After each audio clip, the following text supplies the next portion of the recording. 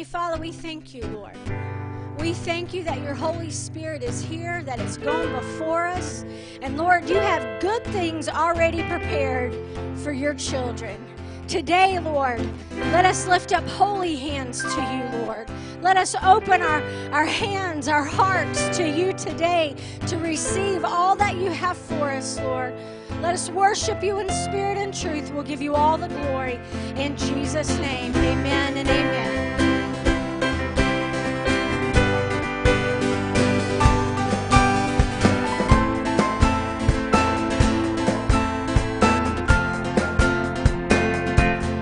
Oh, how glorious.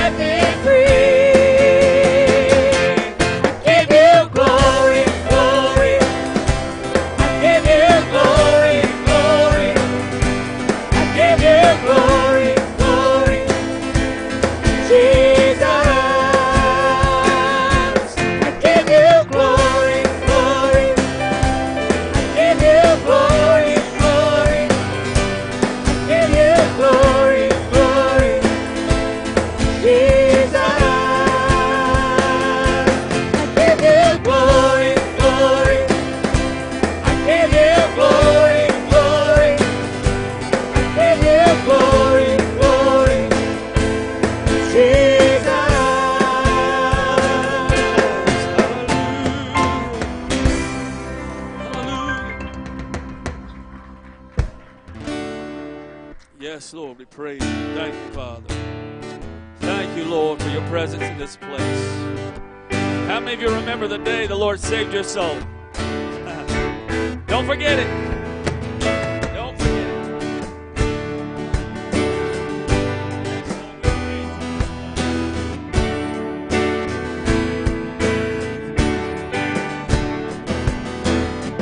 We will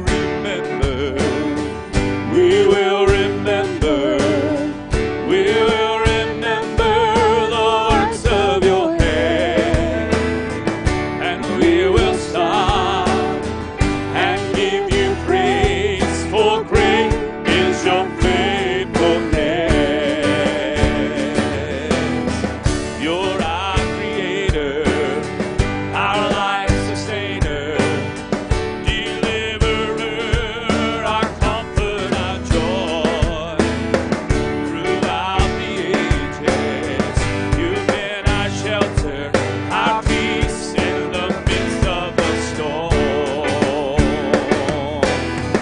We will remember, we will remember, we will remember the works of your hand, and we will stop and give you praise, for great is your faithfulness. With signs and wonders, you've shown your power. With precious blood, you've shown us your grace.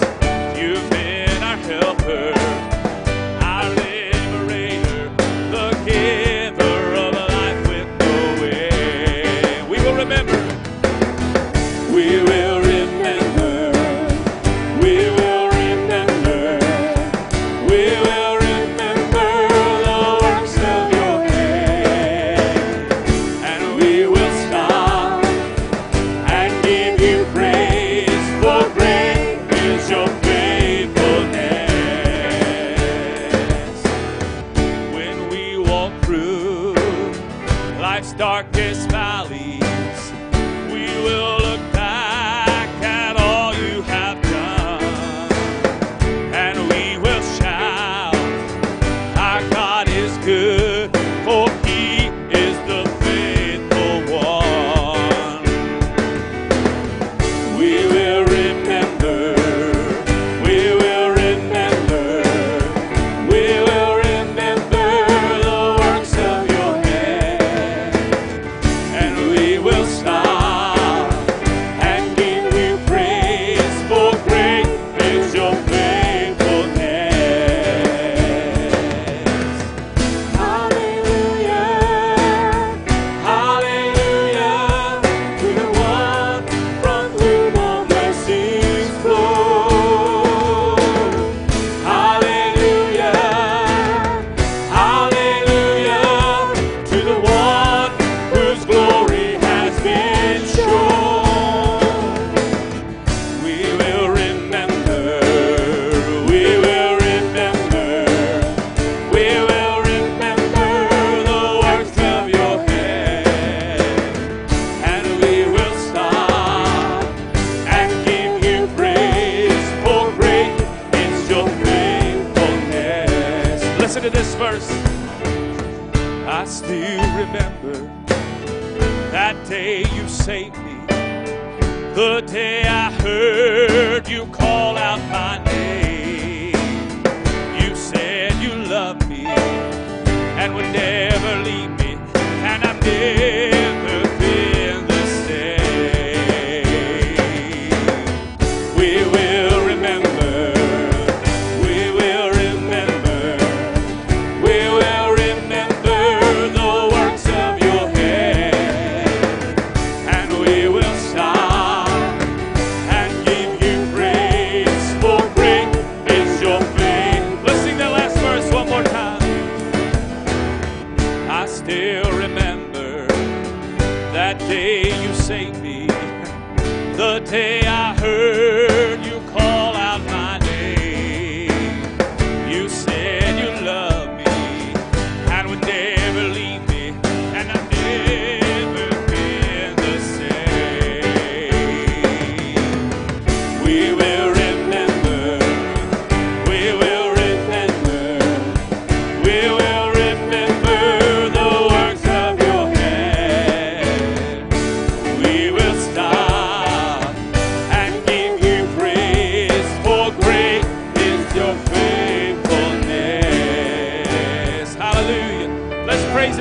place this morning. Hallelujah. Thank you, Father. Thank you, Lord. Thank you, Father God. Give you the glory and the honor. Jesus.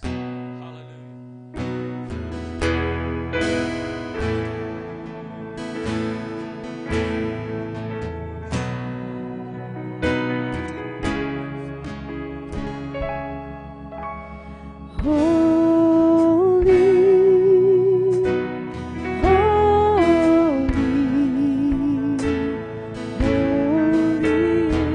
is the Lord.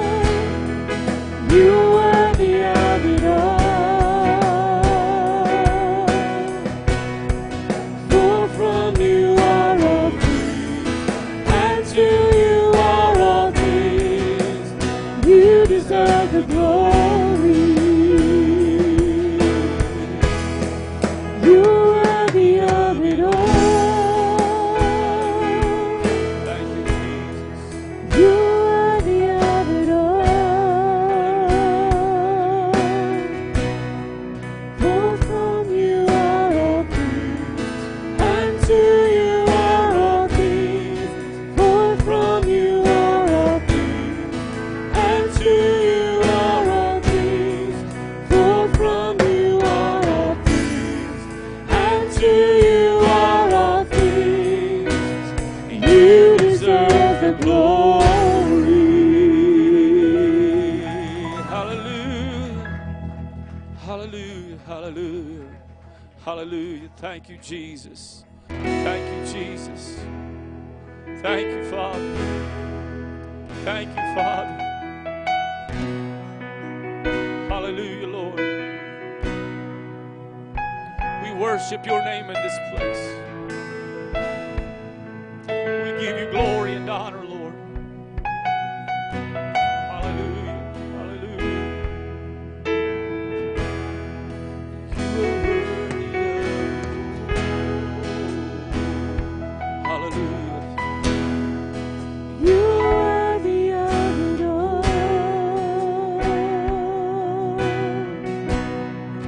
For from you are all things, and to you are all things.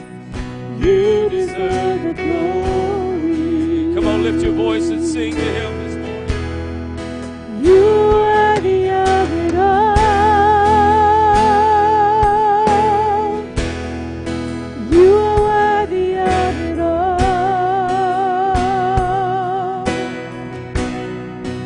For from you are all things, and to you are all things. You deserve the glory. You are worthy of it all.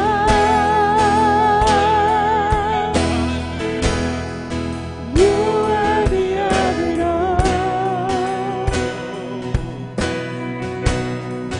For from you are all things, and to you are all things. You deserve the glory.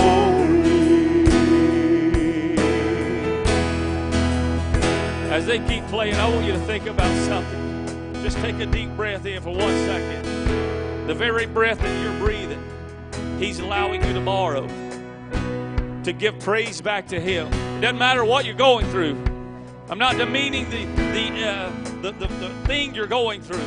It may be real, but so is the Lord Jesus Christ. It may be a big issue, but he is greater. He's worthy of it all. If he's worthy of you to call on his name, and he is. When we're in trouble, we call on his name. He's worthy to be praised. Even in the valley, he's worthy to be praised. If you begin to praise him in your darkest hour, then your focus is not on what you're going through, but who's taking you through it. I want us to sing this one more time this morning, and I want you to lift your voice. I want you to forget about what's going on tomorrow, what may be going on later today, and just let him know, Lord, you're worthy of it all. You're worthy of the very hands that I'm lifting to you. You're worthy of the breath that I'm giving back to you. Lord, you're worthy of it all. You're worthy of it all. Let's sing this one more time. Hallelujah, Jesus. You are worthy of it all. You are worthy of it all. For from you are all things, and to you are all things. You deserve the glory. You're worthy of it all. You're worthy of it all. Hallelujah, hallelujah. For from you are all things, and to you are all things. You deserve the glory. Hallelujah.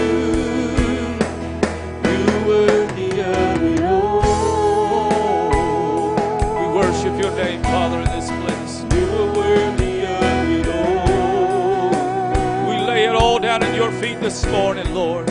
For from you are all things, and to you are all things.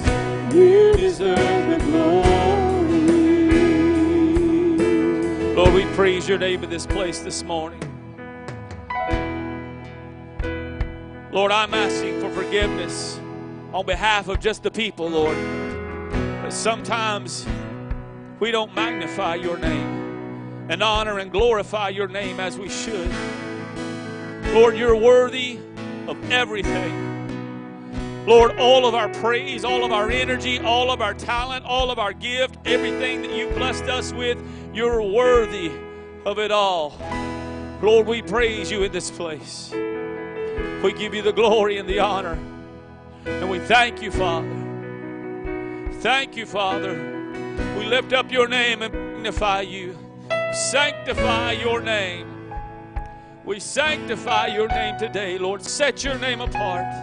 We give you the praise and honor. In the name of Jesus we pray. Amen and amen. We're going to receive tithe and offering at this time. And if you have something to bring, do so. He's worthy of it.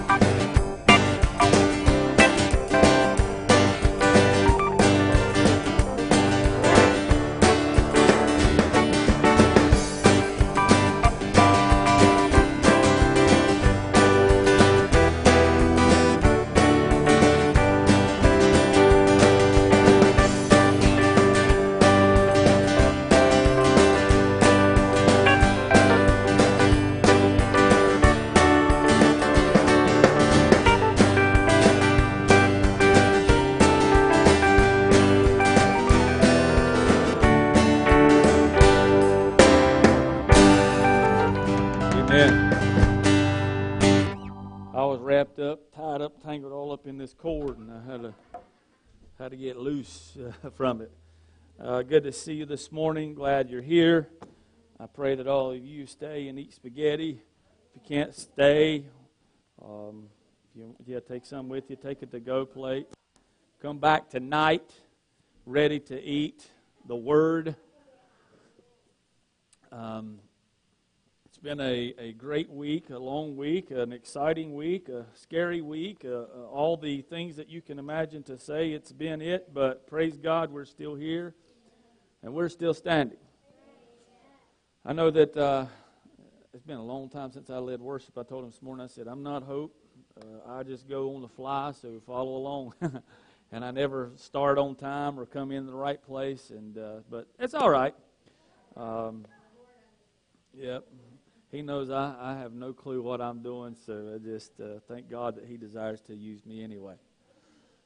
Speaking of using us, this morning I'll be ministering on this very topic. If you can use anything, Lord, you can use me.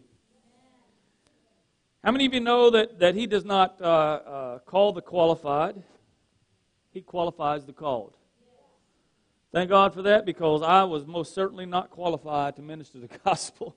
Most certainly was not qualified. I still feel very underqualified to be a pastor, but praise God that He's called me to do so, and He's given us that measure of grace. And if it weren't for that, I can guarantee you 100% I wouldn't be standing right here. But God is faithful. And sometimes we often wonder, who does He call? How does He use us? Who will He use?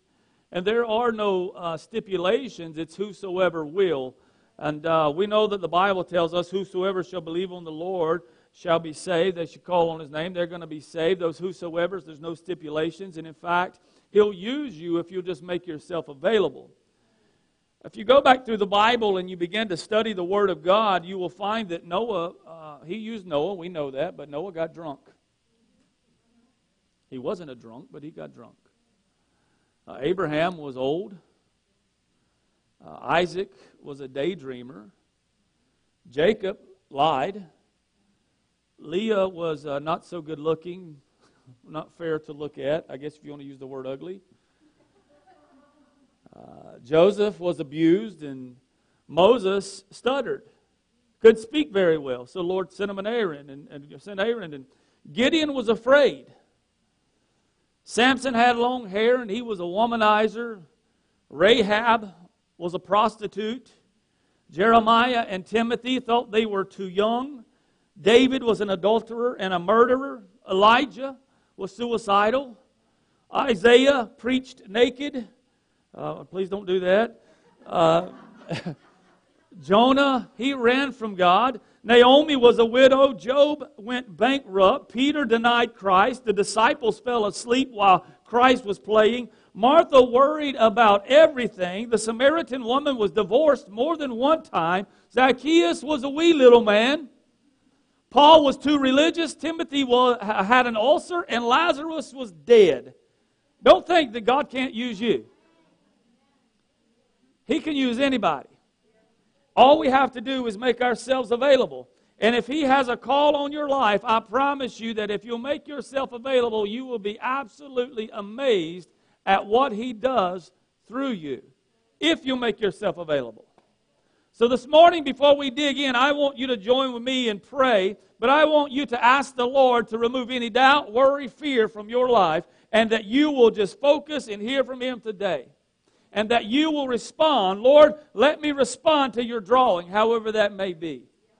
Lord, we come to you in the mighty name of Jesus, the only way we can, the only way I know how. And I praise you for your anointing that's in this place. I praise you for your presence that's in this place. And I pray that this morning you would anoint our ear to hear your word. Lord, our heart to receive it. Lord, I ask for your anointing to rightfully divide your word. Lord, we pray that all distraction be removed. Lord, those that are being called and drawn by you, Lord, let them find that strength to stand up and to walk in that calling and walk in that gift that you've called them to do. Lord, I pray today that you would just move in this place mightily. Those that are sick would be healed. Those that are just distraught, they would find peace and comfort in you. Lord, we praise you for what you're doing.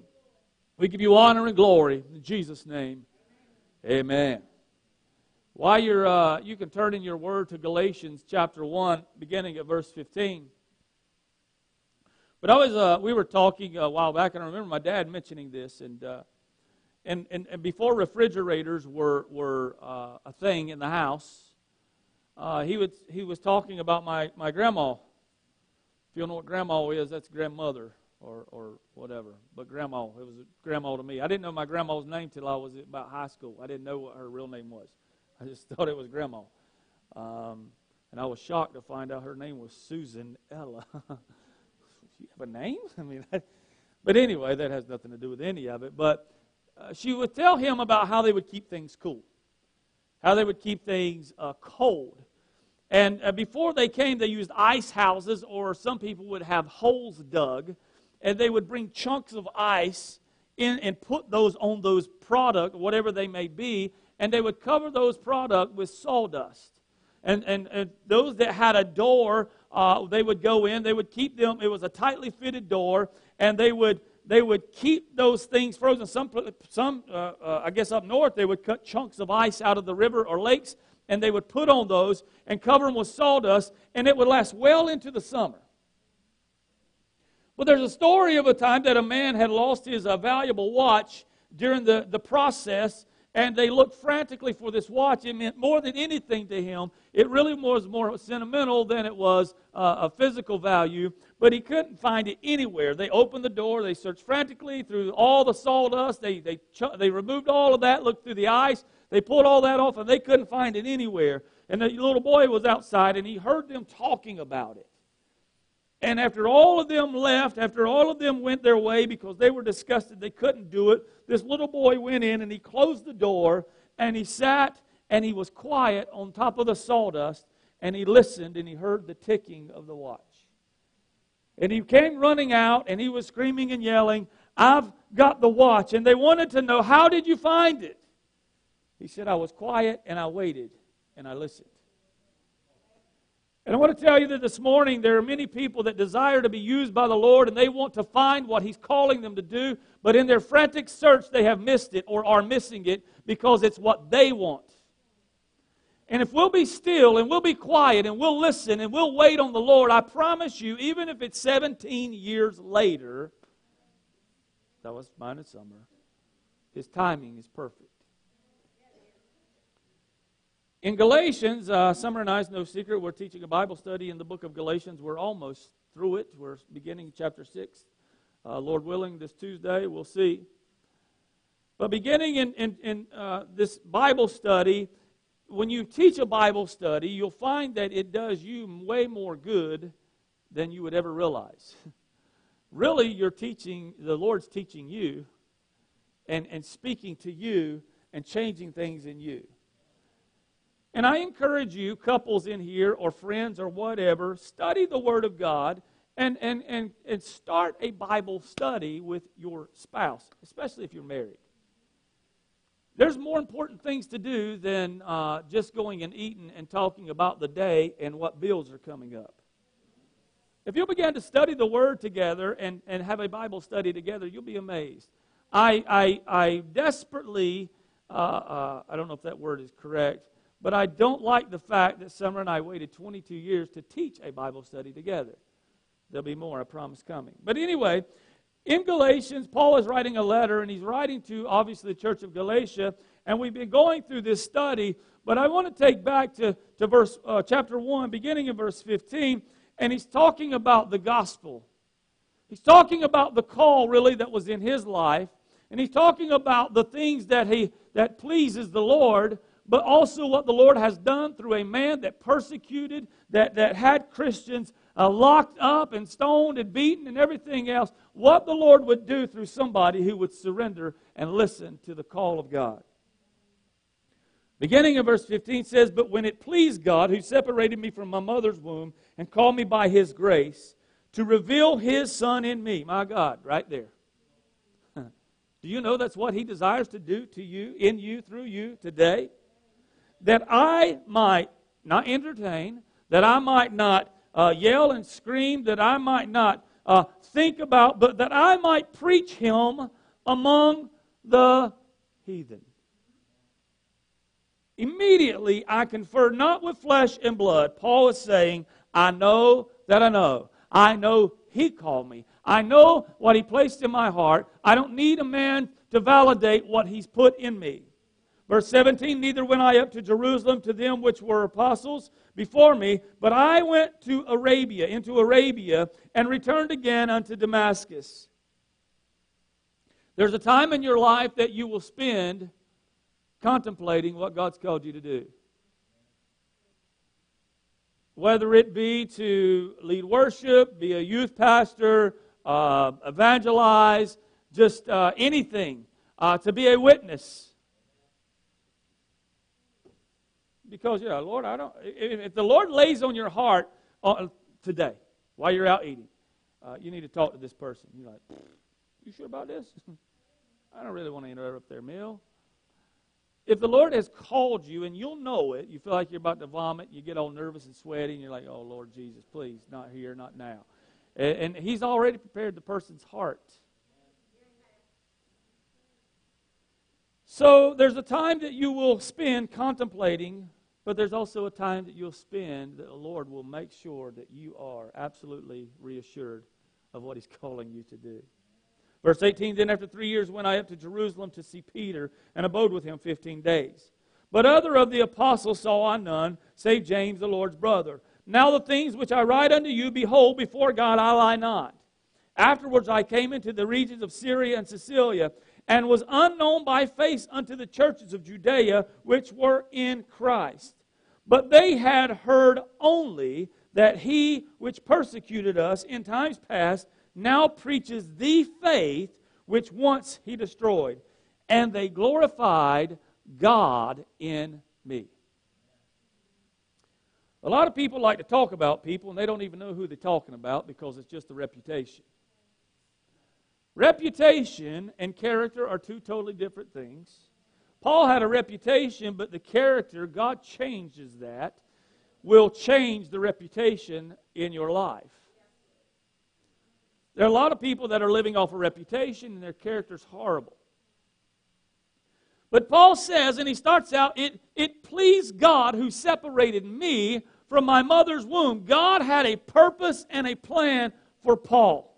God has a purpose and a plan for you. He had a purpose and a plan and still does for myself. For anyone who's watching or will watch, God has a plan and a purpose for you. And the purpose we talked about a little last week, the purpose of the gospel is for us to be changed, that are saved to be changed. The purpose is for those that don't know Christ, that there has been a plan and a way of salvation made for you. The purpose is for you to receive that so that you won't spend eternity in hell.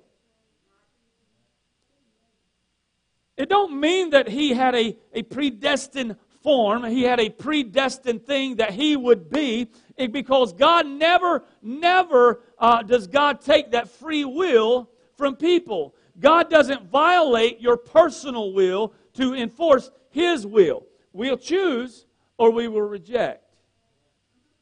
It was predestined that man should not spend eternity in hell. He don't want anyone to go there, but we choose to go there.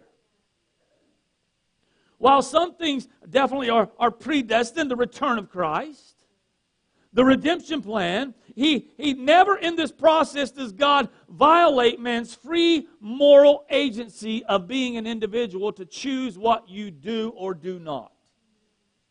How many of you He made get up, get ready, and come to church this morning? There's some people who may have given in to the thing that I just ain't going to make it or I ain't going to go. Obviously, there's a lot of people that ain't here. But we choose to do or we choose to not do. So God has a purpose in regards to men from their very birth. He's placed talents and gifts in people from the birth of the mother's womb. He's placed that in us. Whether we use that for God's glory or not, that's our choice. There are musicians that are absolutely gifted from God that aren't using that gift to glorify God. There are people with vocal abilities far beyond mine that are not using those vocal abilities to glorify God, but they were definitely God-given. So God has a purpose for everyone, giving our talents for what? For the importance of working to bring in the harvest. But some of those talents, some of those gifts are being used to trample the harvest, to destroy the harvest. How many of us are like Paul? We have been called from a life of sin to serve God. All of us should be raising our hands. That's me. Woo! Thank you, Jesus, for calling me out of the grave and for me responding to come running out of that grave. So it wasn't by chance that Paul was extremely educated. It wasn't by chance that he was extremely knowledgeable of the Word of God. It wasn't by chance that he was well versed in the traditions of man. It wasn't by chance that all of this happened in his life when he was known as Saul. It was by purpose and plan. But now God is taking that education and really educating him. He's taking that learning of the diversities in people, or the law to the letter. He's taking that knowledge and using it for His glory. Don't you know that God will turn all things around? That He will use all things for good, to glorify His name. What you've experienced in life, what you went through, it may be hell on earth, but whatever it has been, can and will be used to bring glory and honor to Him. I say it all the time. You want to get a conversation started? Tell somebody, I was raised from the dead. What? You were literally, spiritually dead before Christ. So when you said yes to Jesus, He quickened us. He made us alive. You were, my friends, raised from the dead. So he had been there. He had experienced Paul. In fact, he knew the argument better than anyone he would ever come in contact with. He knew the arguments that would come his way better than the ones that were arguing. He had been there, experienced religion. But now something had happened in his life. It was not religion. He had a relationship. He didn't confer with man when they called him. He knew God has called me. He knew that. We cannot give up on people, regardless of male or female. And again, let me just stop right here. There are only male and female in life. Everybody's celebrating transgender. I don't celebrate it at all. I'm not going to celebrate sin. There is man and woman. You are determined in your mother's womb from birth. You are determined by God what it'll be. It is determined when you emerge from the womb. So he had been there and he'd experienced it all. But we can't give up on people if they wander away from the Lord. It's the business of the Holy Spirit to draw and convict men and women.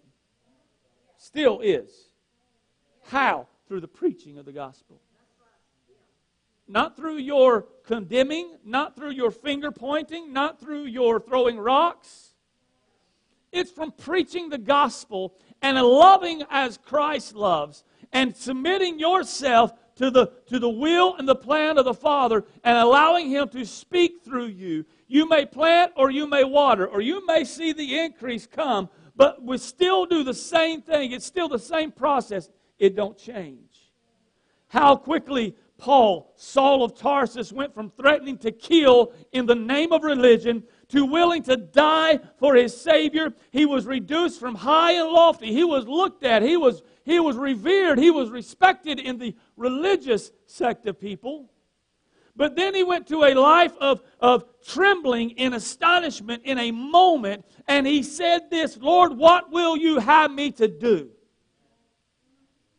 I've done it all, Lord. I've done everything, but now I want to know what will you have me to do? What will you have me to do? Lord, where do you want me to go? Who do you want me to talk to? What do you want me to sing? What do you want me to say? Where do you want me to work? Do you know that every decision you make in life is important? Do I buy this? Do I not buy this? I bought things that I didn't need to buy, and we paid for it dearly. I made stupid decisions with money when I thought that it was a good decision based off of a feeling, and he didn't want me to have that $300 softball bat. Hallelujah, Jesus. Summer, if she could shout, she'd be shouting right now. I ain't bought one in a long time. If y'all saw me hit a softball now, you'd probably say, "Gary, Lord Jesus, what happened to this guy?" But we do things without asking the Lord, based off of feelings. Sometimes we involve ourselves in things that are in church and good things, things in ministry that are good things, and we didn't really ask the Lord, did you really want me to do this? I can guarantee you this, He does want you to glorify His name. He does want you to share the gospel. He does want you to witness, but in what aspect and how is up to Him, and it's up to you to follow that. So he went from this lofty position to now trembling and astonishment, and he was being used by the Lord because he asked the question, Lord, what will you have me to do? And that's how quickly God can change a situation. The devil works subtly, God works suddenly. The devil works subtly, God works suddenly. You could have come in this place today wondering, confused, or maybe not confused, but just kind of in a limbo in life of wondering what's going to take place. And can I ask you, instead of asking the banker, asking the lawyer, asking the financial investor, asking the youth pastor, or asking the pastor, or asking your husband or wife or your friends at work, if you'll ask the Lord, I can promise you He'll show you the way. He will. He will show you the way. So he changes the situation. The Judaizers professed reverence to tradition. And they did it in the name of their fathers. They prided themselves in their name, Pharisee, which means separated. They insisted that God had separated them from the beginning and revealed His law to Israel. We know it better than anything else. And we pride ourselves in that. We got a lot of Pharisaical believers.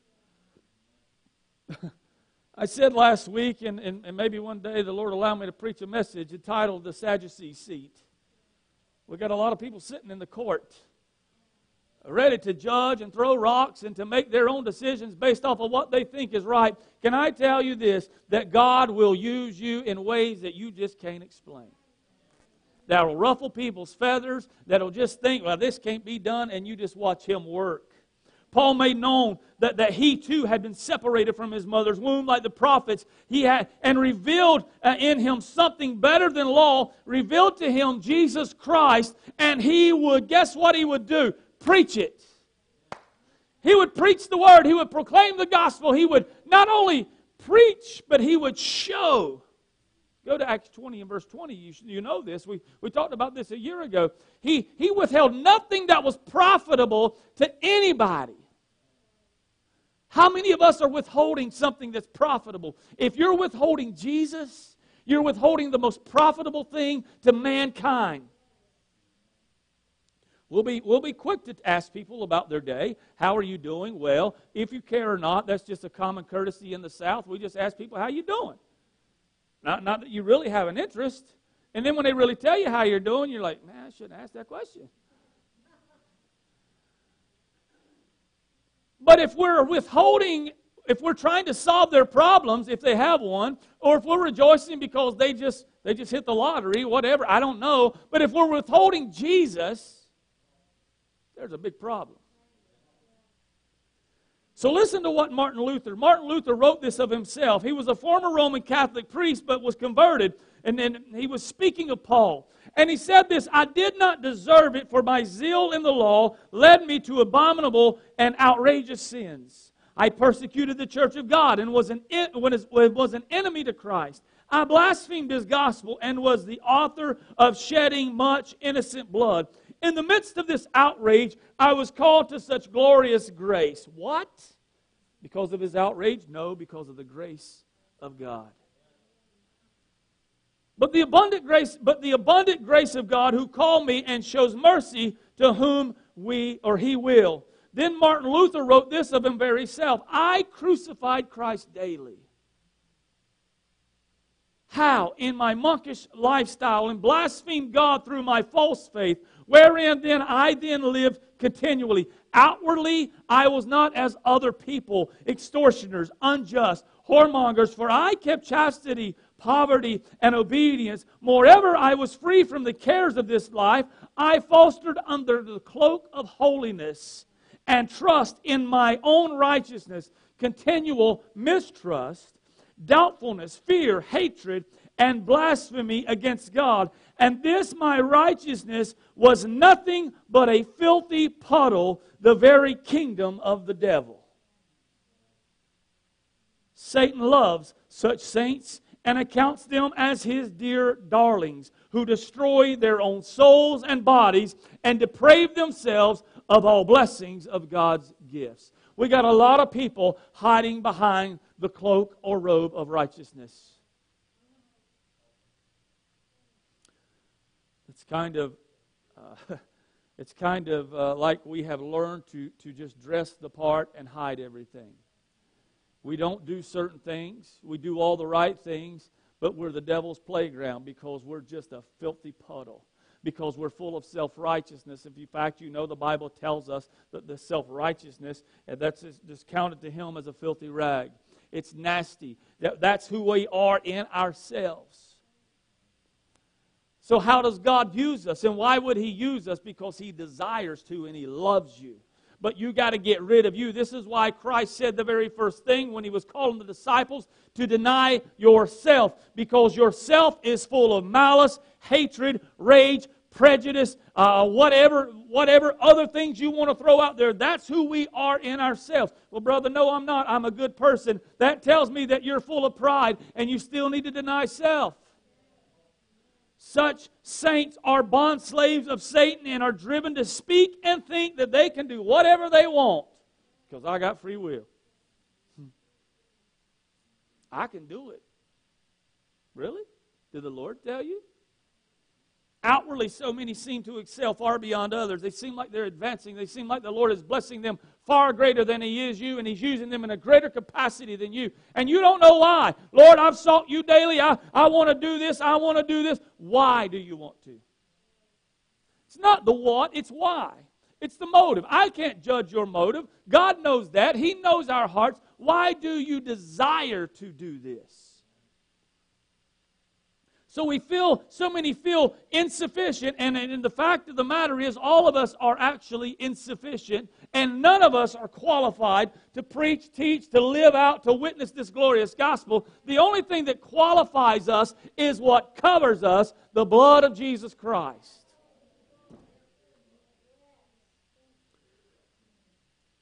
So many are found in torment because they are bound by law and not freed by grace. What law? The law that they have set for themselves, whatever that may be. So many feel a draw to ministry, and no doubt we should be compelled to witness, to speak, to minister the gospel of Jesus Christ. But there are also those that are desiring to be used in the ministry or drawn to the ministry because of the good that comes from it. And there is good. But listen to the last 5 words of verse 15. This is Paul speaking. Called me by His grace.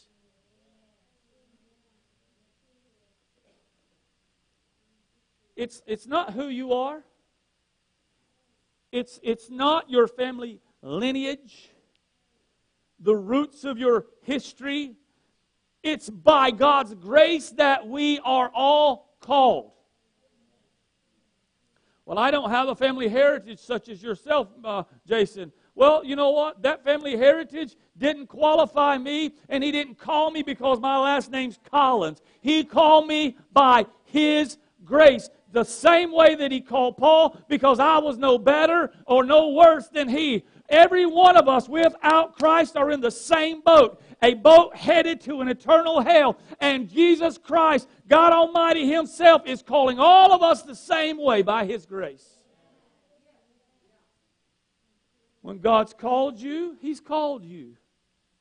Regardless of what many or they'll think it. No, He didn't. He couldn't use you. Brother, no way. I saw you in lockup or whatever. I don't know. I despise those magazines, those papers that the sheriff's department puts out. And a lot of people think, well, I think it's funny. It's not funny. It's not funny to make money off of people's dumb decisions and to embarrass them any worse than they already are. You know what? I ain't never been in there, praise God. I know people who have been in there, and I don't think it's funny at all. And we laugh. The Lord God Almighty will never destroy you. He's calling you to get you out of that mess, to pull you away from that stuff. And even if people want to bring up your past, tell them that guy's dead, that woman's dead. I am alive in Christ. During war, people will receive wounds, they'll receive scars, and they'll even look different. But in Romans 12 and verse 2, we read that we're not conformed to the world, but transformed by the renewing of our mind, that we may prove that what is good and acceptable and perfect will of God. We don't have to prove anything because it's already been proven, but we allow the Holy Spirit to live in our lives, and people will see the transformation that has taken place in you because you're not subject no more or controlled by the ways or means or the look of the world any longer. But just because you receive battle scars in life, maybe you were in a physical war, I don't know, but I'm just talking about life in general, or those things that come along with it, does not mean that the Lord will not transform you. I have a scar on my right arm. It'll be there till I die. 3rd-degree burn from a motorcycle wreck. It come from a skin graft. It ain't going nowhere. It's going to be there. I can tell the story anytime anybody asks, but guess what? God don't look at this. If it be a physical thing that I've done or caused something, those things will follow you the rest of your life. But guess what? God can use those for His glory. I want to be clear that church folk, or to church folks, He works. The enemy works from the inside out, but so does God. Most of your persecution, most of your fight, most of your whatever you want to call it, rifts, come from the inside out. But God changes us from the inside out. Hallelujah. We, believers, try to change people from the outside in. That's not transformation. That's being conformed. We'll quote, we'll shout, we'll scream Romans 12:2 all day long, but we won't live it most of the time when it comes to people being used. We want them to conform to the church look. I don't know what that church look is. I'm going to tell you right now, if it is up to me, but I dress this way as nice as I can, or Summer will lay out for me. If it were up to me, man, I would be most time. I think it was Kim Munson the other day. She told me, I'd never seen you in casual, I think it was casual clothes or something. I don't know what it was. Because I had cowboy boots, blue jeans, a T-shirt, and a hat on. I said, this is 99% of the time right here. This is me. But God will use you, anybody, anyhow, anyway, if you'll make yourself available to Him. So the Lord works from the inside out. So does the enemy. Don't allow him any footstool. Don't allow him one step. Don't allow him any room. Robert Kratzer, I think I'm saying his name right, posted something on Facebook the other day, and it was so good. It says, gossip stops when it hits a wise man's ear. And I responded, we need more wise people with ears.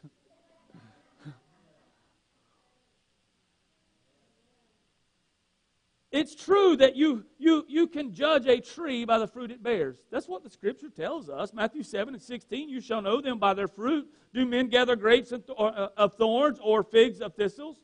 And in Luke 6:44 it says, for every tree is known by his own fruit. For of thorns men do not gather figs, nor of a bramble bush gather they grapes. That's true. But we're not to judge people by what they look like. We're trying to judge fruit based off of what we see their physical stature, I guess, look like. We're called by His grace and His grace alone. That's it. Nothing more, nothing less. Like He did with Paul, He wants to reveal Himself to you. He didn't call me to pastor so that my name could be on a faded sign. We got to get a new sign, church folks. It looks bad. That's a terrible representation of who we are. I thought the other day when I rode by, dear God, if I didn't go there, I'd think, man, I don't want to go to that church. Look at that sign. It's faded, wore out. That's what that church folk must be. We're alive and well in Christ, but our sign says we struggling. We've been sunburned and sun faded. We need a new sign. Church council, we're voting right now. We're getting a new sign. Hallelujah, Jesus. There we go. Y'all can text me later if you don't like that, but there's my vote. Anyway, Lord, how did I get off on that? But we're called by Him. We're called to allow Him to reveal Himself to us. What we have struggled with, people have struggled with, especially new converts, is where can I fit in? What ministry can I be involved with? And we're looking to get involved with things instead of getting involved with Him. And when we're involved with Him and He's revealing Himself to us, and He will continually do that, you will know exactly where you need to be involved with or what with. I'm going to tell you right now, the Lord has never placed in my heart 1 ounce of desire to keep the nursery. Watch Him call me. Oh, Lord.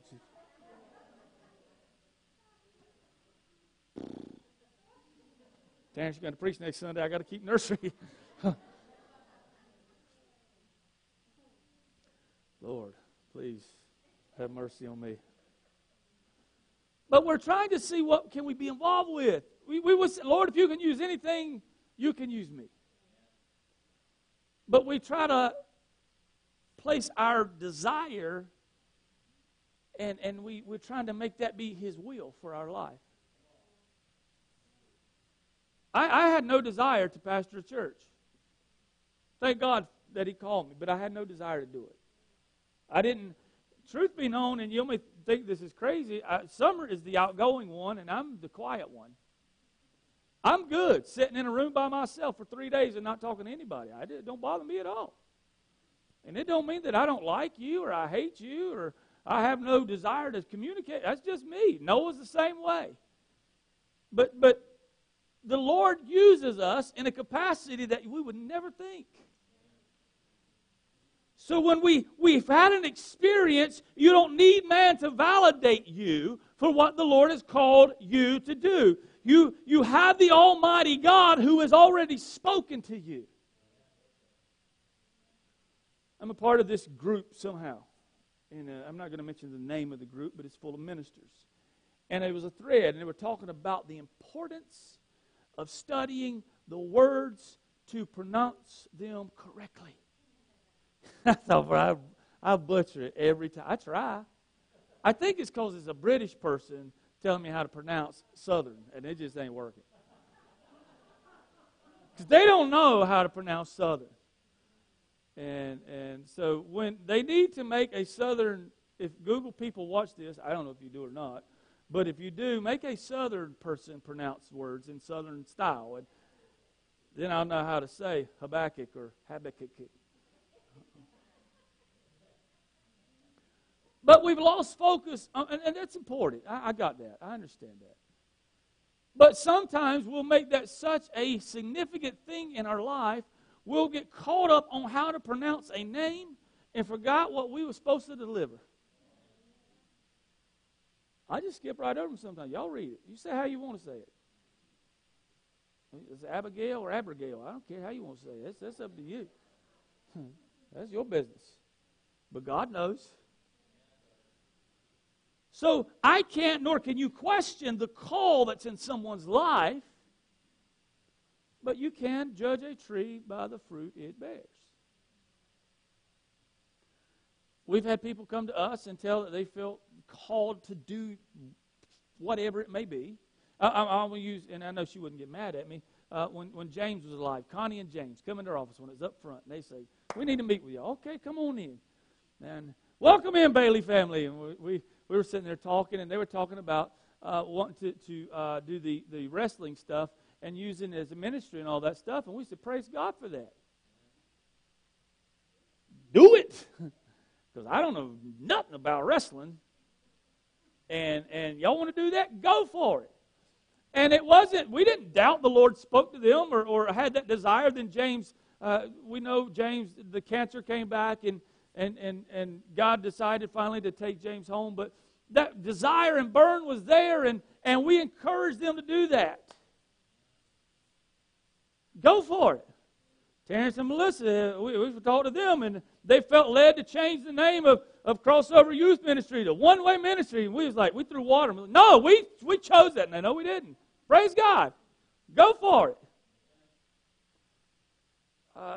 Jason, when we first got here, I don't know if you already had that name, but he came up with a men ministry name, and praise God, go for it.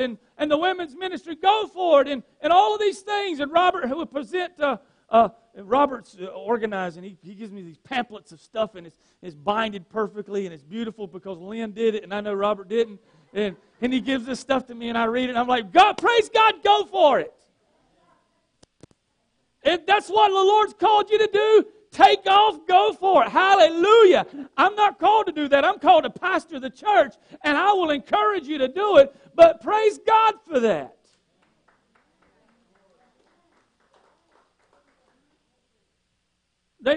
Ashley or Israel and Ashley, that draw, that feeling that they're compelled to reach out and to be involved with outreach. Praise God for that. Go for it. The Lord will use anyone and everyone if they'll ask this question that Paul asked, Lord, what will you have me to do? Here's what he wants to do to you personally in you, to reveal his Son to you. Well, I'm a believer. He'll reveal him even more. To make Christ known. Here's why. To make Christ known to the world in and through you, just as he did the conversion of Paul. Also one's their own personal illumination, if you will. In Matthew 5:13-16, it talks about salt and light. And I'm going to tell you right now, Jesse Waltrip can explain this on a level that I have never even thought of, because I'm not that intelligent. But salt and light, we are salt and light of the earth. Why? Because Christ is in us. He will shine through you. It ain't us. It's Him in us. When one is saved, they're saved from death, a life of misery, and no doubt they're changed. Why? If you look at the rest of verse 16 in chapter 1, here is why the purpose, why He desires to reveal Christ in you, that I might preach Him among the heathen. Woo, that's deep, huh? Ta-da! I wish we could make we probably can. I just don't know how. Like the things go, the blinkers, like ding, ding, like you won. This is good stuff. You need to underline, highlight this, that I might. It's personal. You need to recite this or remember or whatever you call it, that I might preach Him among the heathen. Oh, brother, I ain't a preacher. Yes, you are. You might not be a pastor, but you're a proclaimer of the gospel. You should be. Who's the heathen? Anybody without Christ. Anybody. You don't have to call them a heathen. Brother, I come to preach to you. You a heathen. Okay, lay it on me. This is why. This is important for us to join together, to encourage one another, to strengthen one another, to let the iron sharpen the iron. We got all that, but we like to preach to each other all the time. And in essence, to the choir, we're to preach also to other people.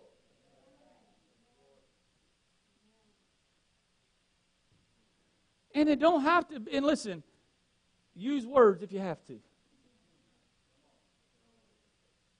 Hear me. Use words if you have to. What do you mean? They'll see the transformation in your life. They'll be drawn to the light that's in you, which is Christ. They'll be drawn to that. What's going on with you? What has taken place in your life? You ain't cussing me out no more. You're just smiling at me. What happened? I got saved. I got saved. I don't really know what happened. I got saved, and I'm learning that He desires to continue to reveal His Son in me, and that I'm excited to tell you, you don't have to live that way. You can be changed too. See, nothing else should be entertained other than sharing the gospel. Nothing else should be entertained. This idea that the gospel is outdated or is not relative or relevant stems from the people that have never had a personal revelation in their life. Because they're concerned with how it looks, the presentation, and the experience that you have, the goosebump that I can give you, instead of allowing the Holy Spirit to reveal Himself to them and change them and understand that we are all in need of the Savior. Because the preaching is power. The Word says, power unto us which are saved. The preaching of the cross. It's foolishness to those that don't know Him, but unto us which are saved, it is the power of God. Paul did not seek the opinions of others. He didn't go to get their 2 cents. He knew, I have been made new.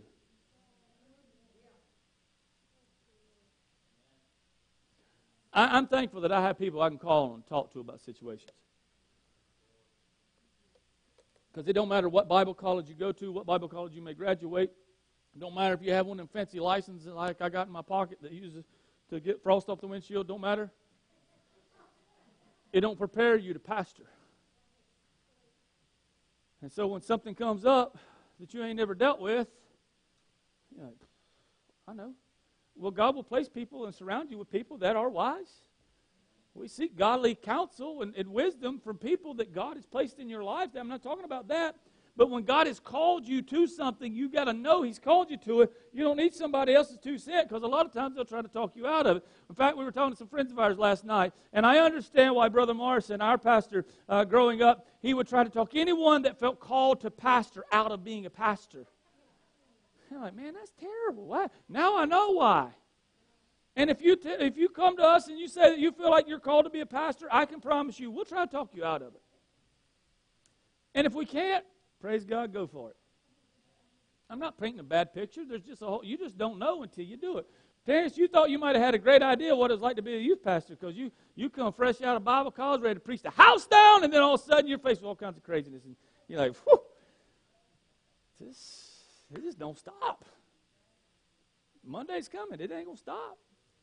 Saturday's coming. It still don't stop. People still alive, and people still need they gotta, what's going on? It's just there. But guess what? God gives the measure of grace to those that He's called to do whatever it may be. So this glorious gospel is not invented, but it's revealed by the Holy Spirit. There are many people who talk themselves out of following what God's led them to do. If you know anything about us, if you've been here for the last 8 years, you've got to know this. We don't talk about a whole lot for too long. We say we're going to do it, we're just going to do it. Because a lot of times we get suckered into talking ourselves out of whatever it may be. If we need something, people are probably wondering why we got a keyboard up here and not this piano. It's because we also live stream services and you can never hear the piano and it takes up a lot of room and we need more room up here. Just in case you hadn't been here, we have a small orchestra and we want the Lord to send more, so we need room. That's why. But if we talk about it until we just talk about it and then we talk about it again, it'll just sit there and nothing will ever happen. And a lot of times we get stuck in the same routine because we're terrified of change. Something else you should know about us, we're not scared of change. Because y'all have left and come back and it's a different color wall and then you got these boards on the wall and all of a sudden the drum room is a baptistry and we got wood back there instead of black egg crate. What's going on in this place? Change. The Lord desires to change us every single day. Why? To reveal Himself to you, because His mercies are new every morning. I got time. That spaghetti ain't ready yet. I can't smell garlic. We're going to keep on preaching.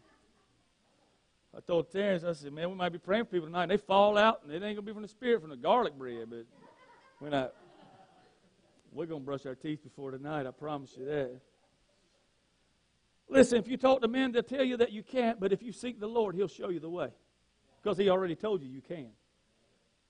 We're looking for yes, you can. No, I've already told you you can. Why are you doubting me? Why are you questioning me? If you'll ask me to show you the way, I'll make it plain and clear. I had to get out of the way for the Lord to show me the way. I was in His way. Because I was looking to man to validate the call. I knew I was called to pastor when I was 19 years old. I didn't accept that call until I was about 31-ish. And then all I wanted to do was, Lord, I want to pastor. So we went through the whole rigorous hoops and loops and jump ropes, and there was no pot at the end of the rainbow, all the licensing process, and got asked all the dumb questions that they ask you. And I thought, man, this is terrible. I don't want to do it.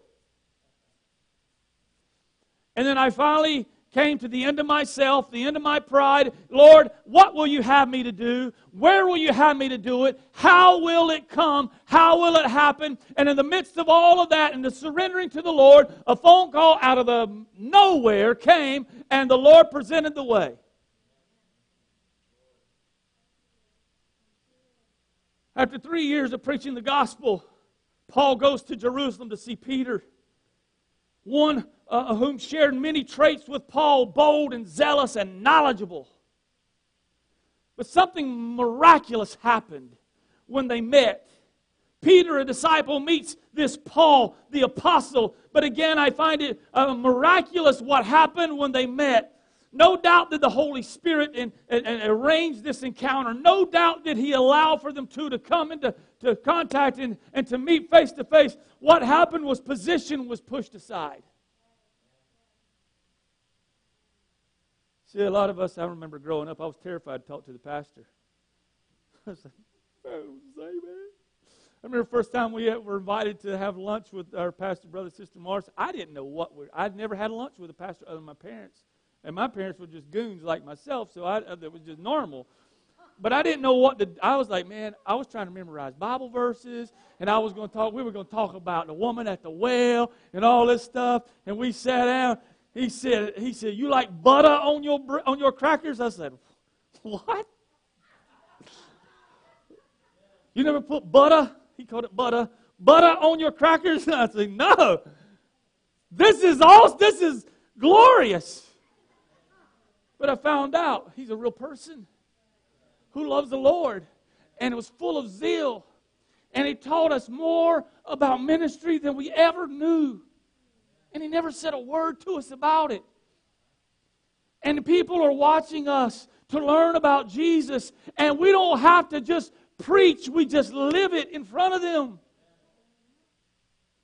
But position was pushed aside. Pride was pushed down. Titles were thrown out. And Jesus was lifted up.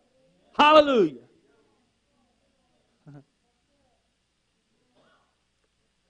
Matt spoke at a men's meeting several years ago, and he's talking about that. And I guess Matt got all kinds of titles. I don't know what those follow his name at work. And everybody at Duke Energy has 12 titles. I don't makes them feel important. But he was talking about it didn't matter.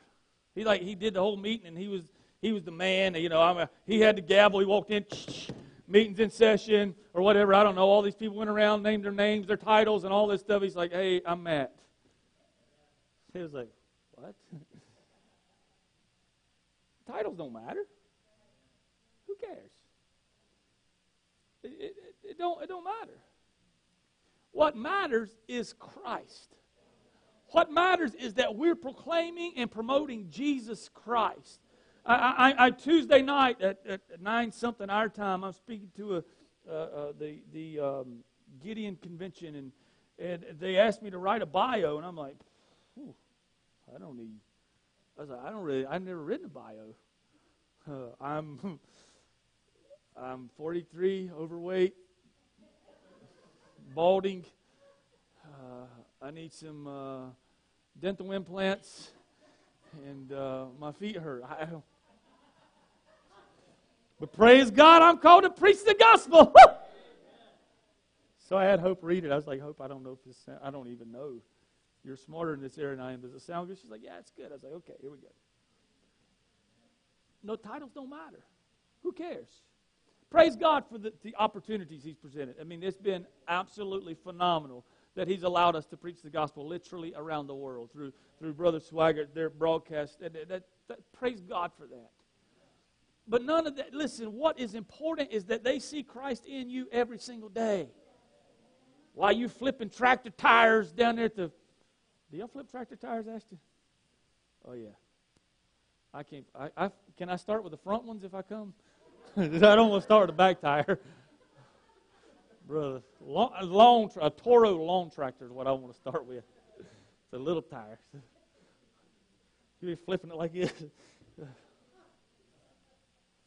But will they see Christ in you?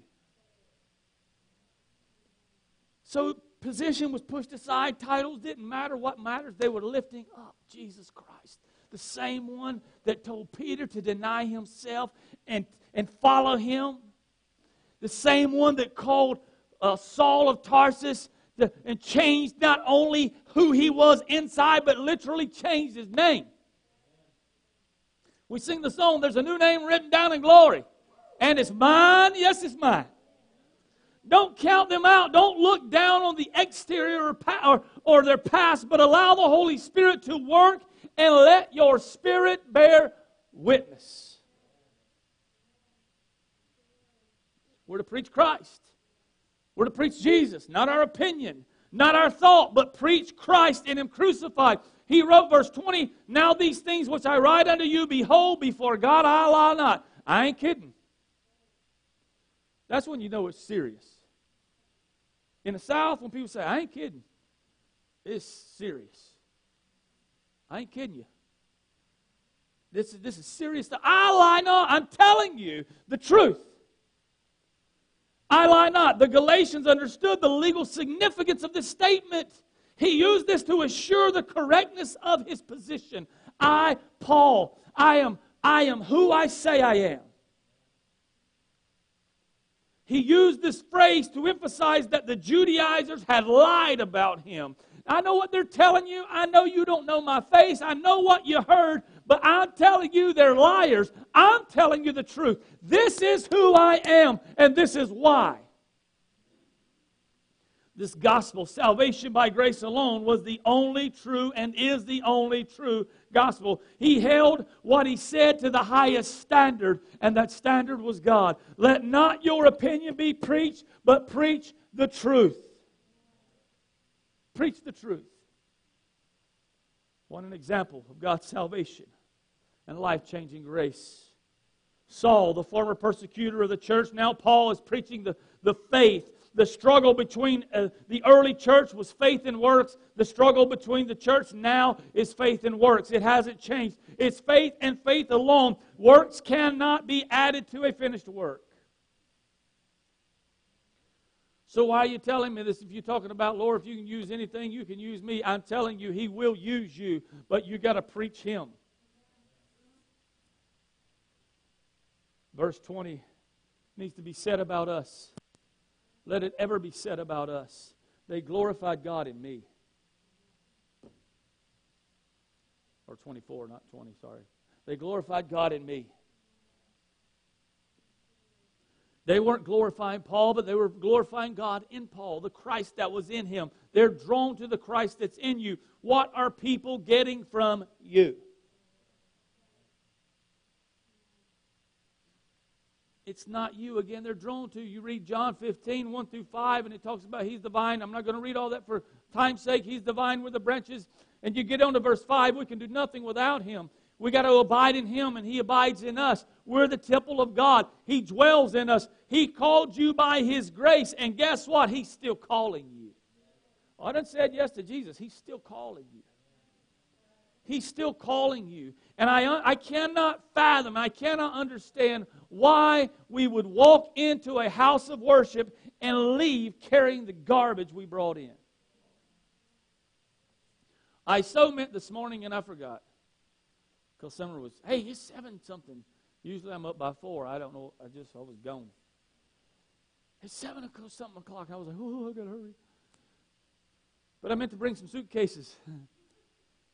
Well, why would you want to bring suitcases? There's a beauty when God calls us. And there's something that He takes from us. That baggage. That junk.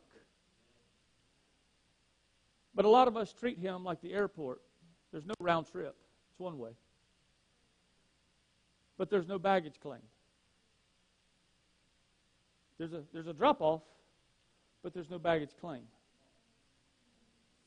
And a lot of us are standing in the wrong department because we're waiting for the old man to come back around the belt and we'll just pick them up and take them again.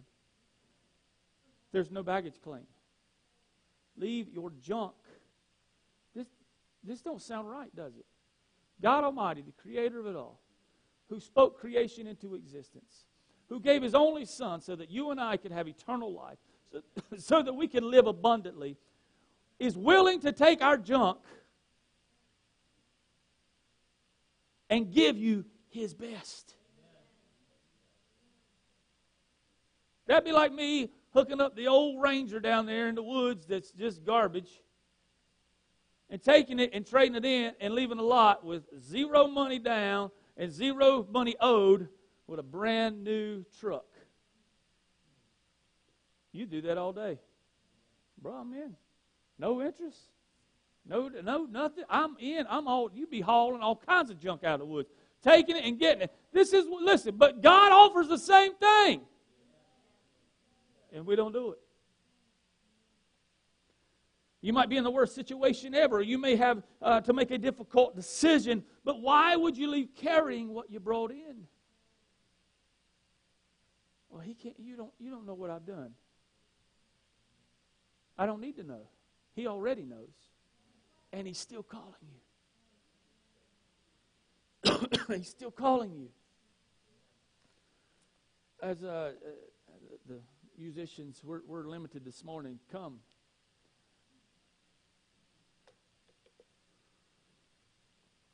I took a very simple survey the other day. And there was a reason for it. I didn't really want to know what your favorite color was because I'm not going to remember. I asked that simple question, what is your favorite color? And I took the first 100 answers and I wrote them down. 28% of the people, favorite color was blue. 9% of those people were red. I am one of the 9. 4% were orange. 1% was silver. 17% were purple, or if they got a thing for dark purple.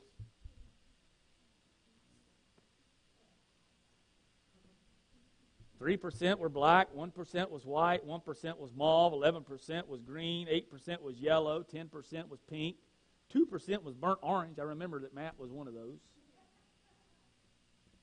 1% was aqua, and 1% teal. I think those are kind of close. 3% was gray, 1% was camouflage, and that's my good friend I grew up with. And I don't know what in the world color Zafira is, but the 1% is playing the bass. What's his? I had to be a painter that knew that. But why did I do this? Why did I ask this question? In that, when nobody argued their favorite color.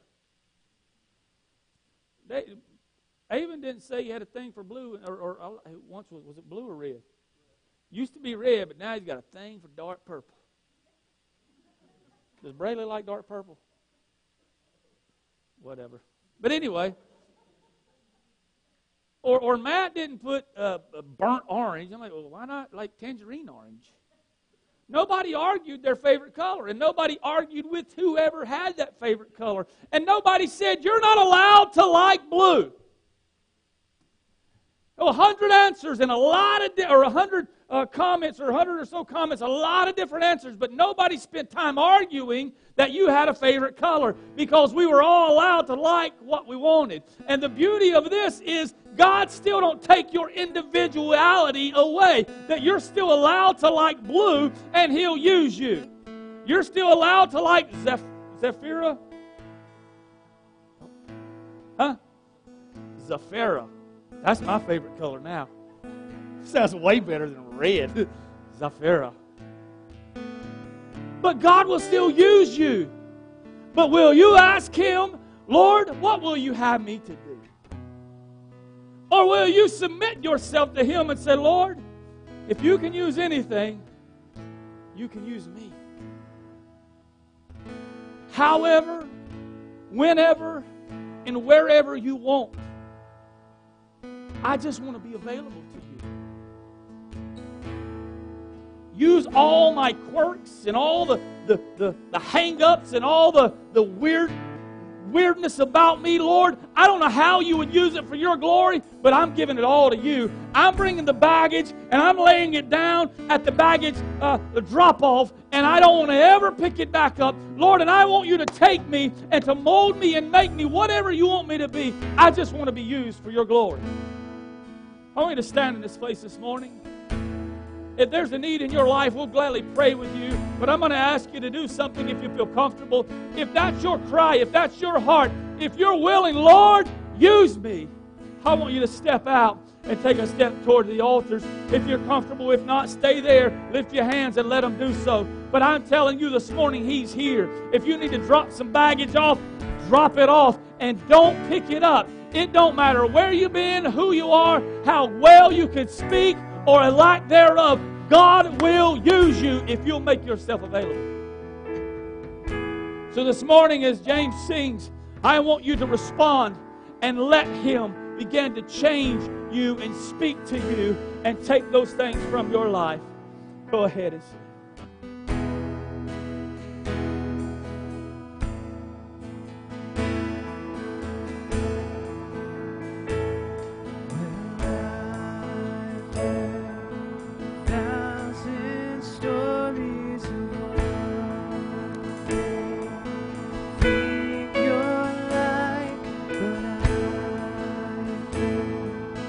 Tender whisper of love.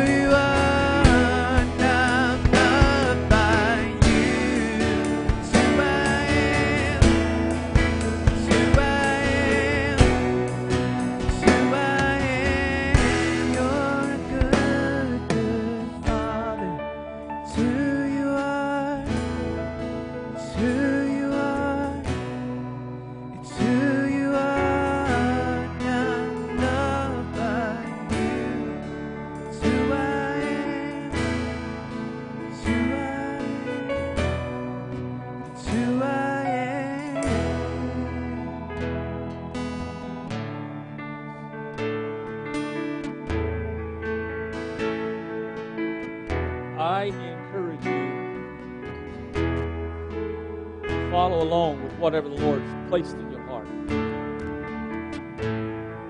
I can tell you from personal experience, it's scary.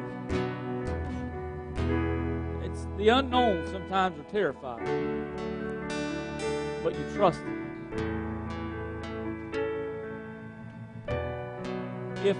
If I would have ran from the path the Lord laid out very clearly for me, I think about often what it would affect, how it would affect. I think about my kids and people that I didn't even know 8 years ago that now are just family. I got a daughter-in-law and a little baby, little grandson getting ready to be born. And how when we're obedient to what the Lord places in our life and we follow, not only it affects you, but it affects other people as well. And the Lord uses you.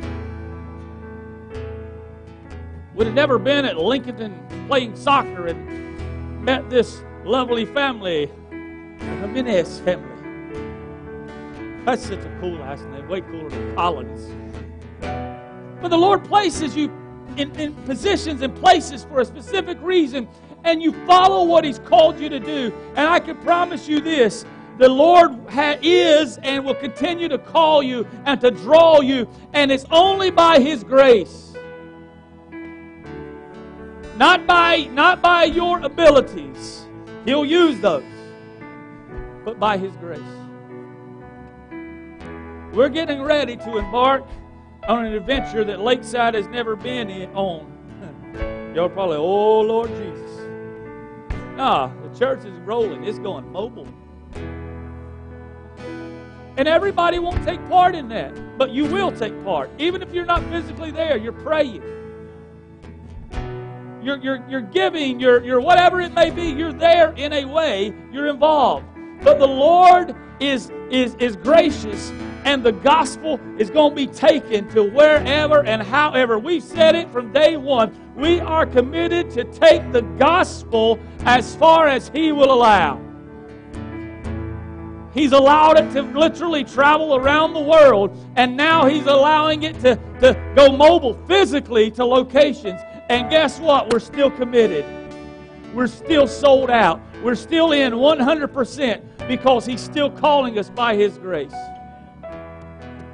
So I say it all the time. We need you. You're a part of this family.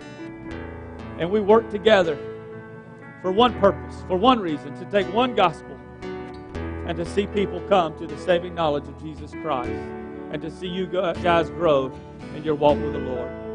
Today I encourage you also, if you haven't made plans, or if you made plans and you can cancel those, cancel them, because we got food ready for you. I know it might not be the most glamorous. It's not filet mignon, but you can pretend them noodles are soft. Or that spaghetti sauce has got it in it. I don't know. But anyway, there's desserts back there. There's one particular cake on a green cake plate that's probably not any good, so I wouldn't try it if I were you guys. Of course, I am lying, and I should not lie in church. It is delicious. God forgive me. But if y'all could save one piece for me, I would greatly appreciate it. But I'm going to bless the food. It's donation. I don't got nothing, listen, it's donation. Give. If you want to give a lot, give a lot. If you ain't got a lot to give, then just go eat. It's back there. I don't want to take 12 pounds of spaghetti home, I promise. Our family in the Markleys ain't going to have a spaghetti party tomorrow down there. So eat it all. But just make your way to the back. It's there. It's ready. And stay with us. It's a good time to fellowship with one another. It's hard to get to know each other in here. But it's a good time to fellowship and break bread together and love on one another. Lord, I praise you for this day. Thank you for your glorious grace. Thank you for that grace that's still calling us. Lord, that equipping grace. Thank you, Lord. Lord, and I just pray that you continue to move in this place and have your way. Lord, that Lakeside Church would be a visible influence in this community, not to glorify or magnify any name but your name. Lord, that you would continue to send people in from the north, the south, the east, and the west, Lord. How many ever, Lord, you know that, and I pray that you continue to send them. Lord, let us preach your word with unwavering, preach it unwavering, Lord, and let us stand firm on the foundation that you've given us. God, I pray that you would bless those that are here physically, those that are here by internet or live stream, that you would make your presence known in their place, Lord, that you would strengthen them, lead them, continue to open doors and prepare platforms for them, Lord, that they would walk in that calling. Lord, we honor you today. I pray that you bless the food we're going to eat. Lord, we just give you the honor and the glory in Jesus' name. Amen and amen. If you're wondering why we're doing this money, every penny goes toward the offset of family camp.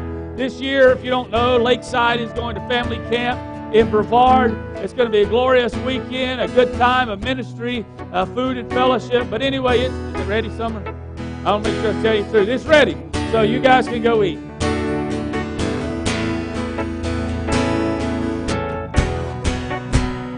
Oh, and it costs about $40.